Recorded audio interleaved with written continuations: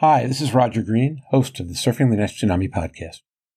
We are offering 3 separate conversations from Wednesday night's episode, Cost Effectiveness of Widespread Non-Invasive NASH Testing and Treatment. In this conversation, Mazen Noureddin discusses how he became engaged in studying cost effectiveness in screening diabetes patients for NAFLD and NASH in the first place, what his results have shown, and what he plans to study next. Stephen Harrison and Louise Campbell comment on the exceptional value of his work, while I join Louise in asking how COVID-19 might shape future cost-effectiveness estimates. This groundbreaking work has the potential to expand and redefine the role of population testing in the coming fatty liver pandemic. You'll want to hear it. Sit back, listen, enjoy, learn.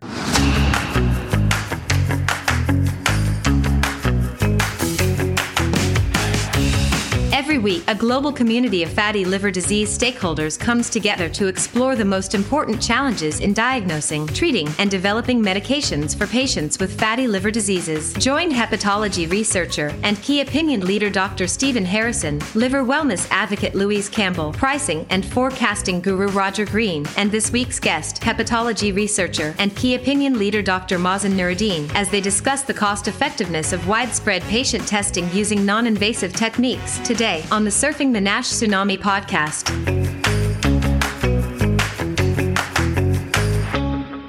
Let me take a little bit background story, and I want to be reminded that I have to give the right credit to the right people. So I was quite taken back with the AASLD guidelines that did not recommend screening in high-risk population. Nevertheless, I'm not faulting them. They based their decision on data versus, I think the EASL at that time took a step forward and said we were going to screen although we don't have a cost-effective analysis data. So they were both right. There was not cost-effective analysis data showing that screening is cost-effective, but EASL took a different road and said despite that we will until we get the cost-effectiveness data. So I took it as a mission. We all start from patient's perspective, and we see a lot of these patients that they get NASH, and I'm in a transplant center. I have my craziest story was when I got a guy who within a month he learned, and it's actually less than a month, 2-3 weeks, in his late 40s, early 50s, was diagnosed with NASH cirrhosis, HCC, and a tumor clot extending all the way to his right atrium. We transferred him here. We didn't know about that tumor clot. We found it here, and he unfortunately passed away within a month. So many of us have different stories and passion about discovering the disease, screening for it, finding treatments and correct therapies. So I took it as a project, and I have to give the credit to a lot of people. One of them is the second author on the paper, Colm Jones, who is actually a health economist based in England, that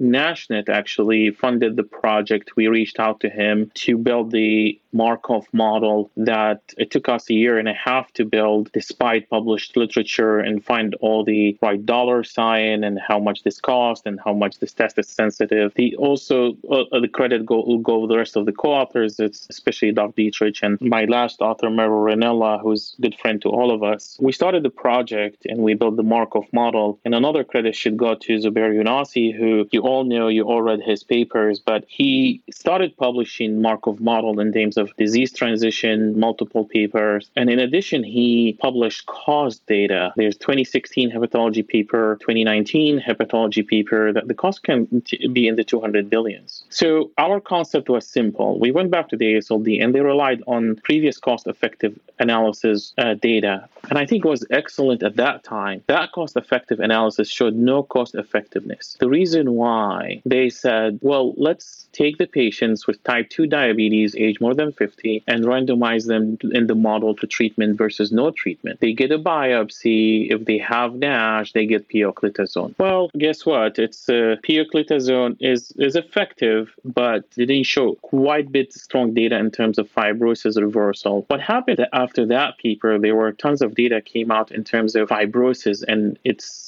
importance in disease, comorbidity, and mortality. So the F2 and higher data came out, and that was after that cost-effective analysis. FDA took another route that NASH with F2 is the targeted population. Then also the non-invasive testing starting being developed and having better footprint. And also the cost of liver transplant and HCC and NASH was not taken quite in consideration in that paper. Again, multiple data came out. So because of others, people work in the field, we felt we can put this model together. And I will summarize it in the, I guess, remaining minute. So we said we'll take, based on Zubair Younasi's model, people with type 2 diabetes, age 55 and higher, and we'll screen them for fatty liver. Of course, in these models, you randomize to treatment versus no treatment. I'll tell you what's the treatment in a second. But we said also we're going to stage them so they receive treatment. So we started the model with ultrasound with ALT, or ultrasound with AST, or ultrasound alone. The reason we took ALT and AST, we just wanted to see the effect of elevated liver enzyme, especially AST has a role in staging. But we took ultrasound also alone. Then if the patient was found to have fatty liver, we said, we chose transient elastography to detect the disease early at F2, and those are the targeted population for the treatment. I'll stop here for a second and say we took in consideration a lot of things: sensitivity, specificity of the test, FibroScan, the biopsy, ultrasound, you name it. And they were like true negative, true positive, false negative, false positive. So all the economical analysis. Of course, some people got the ultrasound followed by FibroScan, or people called ultrasound by liver biopsy. And then they went either no treatment or intensive lifestyle intervention. And that lifestyle intervention is very important because it's not the usual one recommended for diabetics. It's based on Villar-Gomez data that was done in NASH, and it's a little bit more extensive than the regular diabetes care. They have like one-on-one person meeting and then the group meeting, so it's kind of behavioral therapy. There's cut on the diet. Anyways, to make the story short and open it for the discussion, we sure found that if you find fatty liver and you do biopsy to look for F2, nothing was cost effective. If you do ultrasound with without liver enzymes, then you find the F2 patients and then you randomize them to intensive lifestyle intervention. And we did only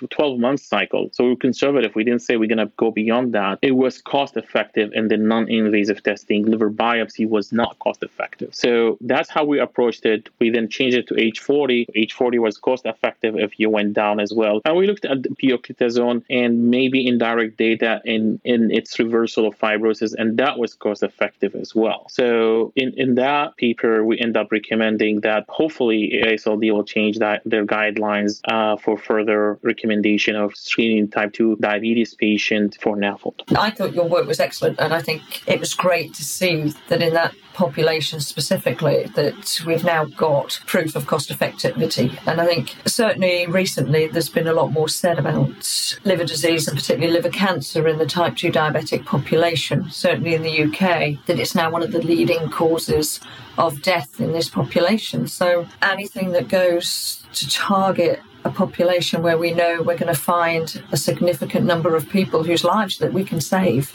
And now we have proof and data. So excellent work. I'll echo Louise's comments. I think this is really a very nice body of work that opens a lot of eyes towards this population, and I think gives a lot of credence to screening the diabetic. That when I was part of the practice guidance document that Mazen was referring to, where we did not include this guidance to screen diabetics for fatty liver. And remember, the guidance document is really predicated on a data-driven principle. And so when we don't have data, it's hard to make strong recommendations. So I think it's under revision again. I'm not part of the writing committee this time around, although I'm part of the review committee. I would very much like to see this incorporated into the guidance document. I think it was well done. It was collaborative and pulled out a lot of the salient points that we look for in our screening today. I do have two questions for you, Mazen. Number one, how would you expand on your work if you continued to look at this? What would be kind of additional parameters that you would want to look at? Would you look at it over a longer period of time? Would you broaden it out to additional phenotypes of patients? What's next? You could build a career off this sort of thing. Where would you go next with modeling? Oh my God, you asked me the question that I want to talk about next. We moved actually this effort toward looking at the rest of the world, including the US, and I'll tell tell you what is changing a little bit. So we have reached to our European colleagues, and I want to mention recent publication in Liver International by Jun Schoenberg and Vlad Radzu as the last author and first author, and they published European data on the cost of NASH in European countries. It's not cost-effective analysis, it's cost analysis and how costly is this disease. So we have a collaborative effort going in 5 European countries in addition to the US to look at cost-effectiveness around the world. We don't have Asia yet, but that's another area to go for. We also want to include in the future, in addition to intensive lifestyle intervention, I remind you, fibrosis is, we thought it's the most effective outcome, especially it correlates with clinical events. But now we're seeing more and more data that NASH reversal leads to fibrosis improvement, thus you can make indirect relationship. So in this new work, in addition to intensive lifestyle intervention, we will include some of the promising drugs that we think that they will likely get approved. Now, the question is if they will be cost effective for screening. There's screening and there's treatment. So there are 2 different things. They can be cost effective for treatment, not for screening. So that's the next step, I think, Stephen, to answer your question correctly. Look at the European countries, include more treatments, and keep updating the model as we get more data, because the model is already built. We built a foundation for the last year and a half, and now we can just make new data or come up with a new data based on new treatments and their costs and yada yada. Can I just ask, the cost effectivity data and the cost analysis is all pre-COVID. We've obviously had a significant impact potentially with NASH patients and NAFL patients driving COVID, which has been massively costly to the entire globe. Is there a way to try and work out the effect of fatty liver disease on that cost overall? That's excellent point, Louise. I think eventually we'll be able to, is just we need to see more data in terms of the cost of COVID in certain population, and then you look at cost effectiveness. Because as I told you, like the substance of our work came from a lot of literature that Zubair and some work like Schoenberg that they have done detailing the cost of every single thing. So we need more data to have a good understanding how COVID affected NASH, although we are already seeing many of them, like the weight gain, not being enrolled to trials. This is a very complex relationship, but it's a very interesting one to look at. There was a fair bit of data coming out of China in how many patients got to ITU with fatty liver disease it drove. And in some cases, 93% of those sitting in ITU were fatty liver patients. Now, the cost of ITU care is extremely costly. So I suppose there is the potential to look back at some of the data that is starting to come out more and more. But I think we've all recognised that keeping well and being healthier is actually the most cost-effective strategy for any healthcare industry, I suppose. Indeed. Louise, thanks for that. One of the things I was going to note is that it looks like the relationship between COVID and NAFLD and NASH goes in both directions, right? COVID has an effect on the liver, but the condition of liver disease at the time of COVID diagnosis, particularly when coupled with obesity, appears to be predictive of outcome. So how does a model play both ends of that at once, I guess would be my first question. I'm sure you have seen tons of Markov models. This is part of giving a credit for other people that they are the specialists. So this is something I will need a health economist to help us with, looking at the bidirectional relationship that you mentioned and compare it to the previous condition. You have also to take in consideration that we all hope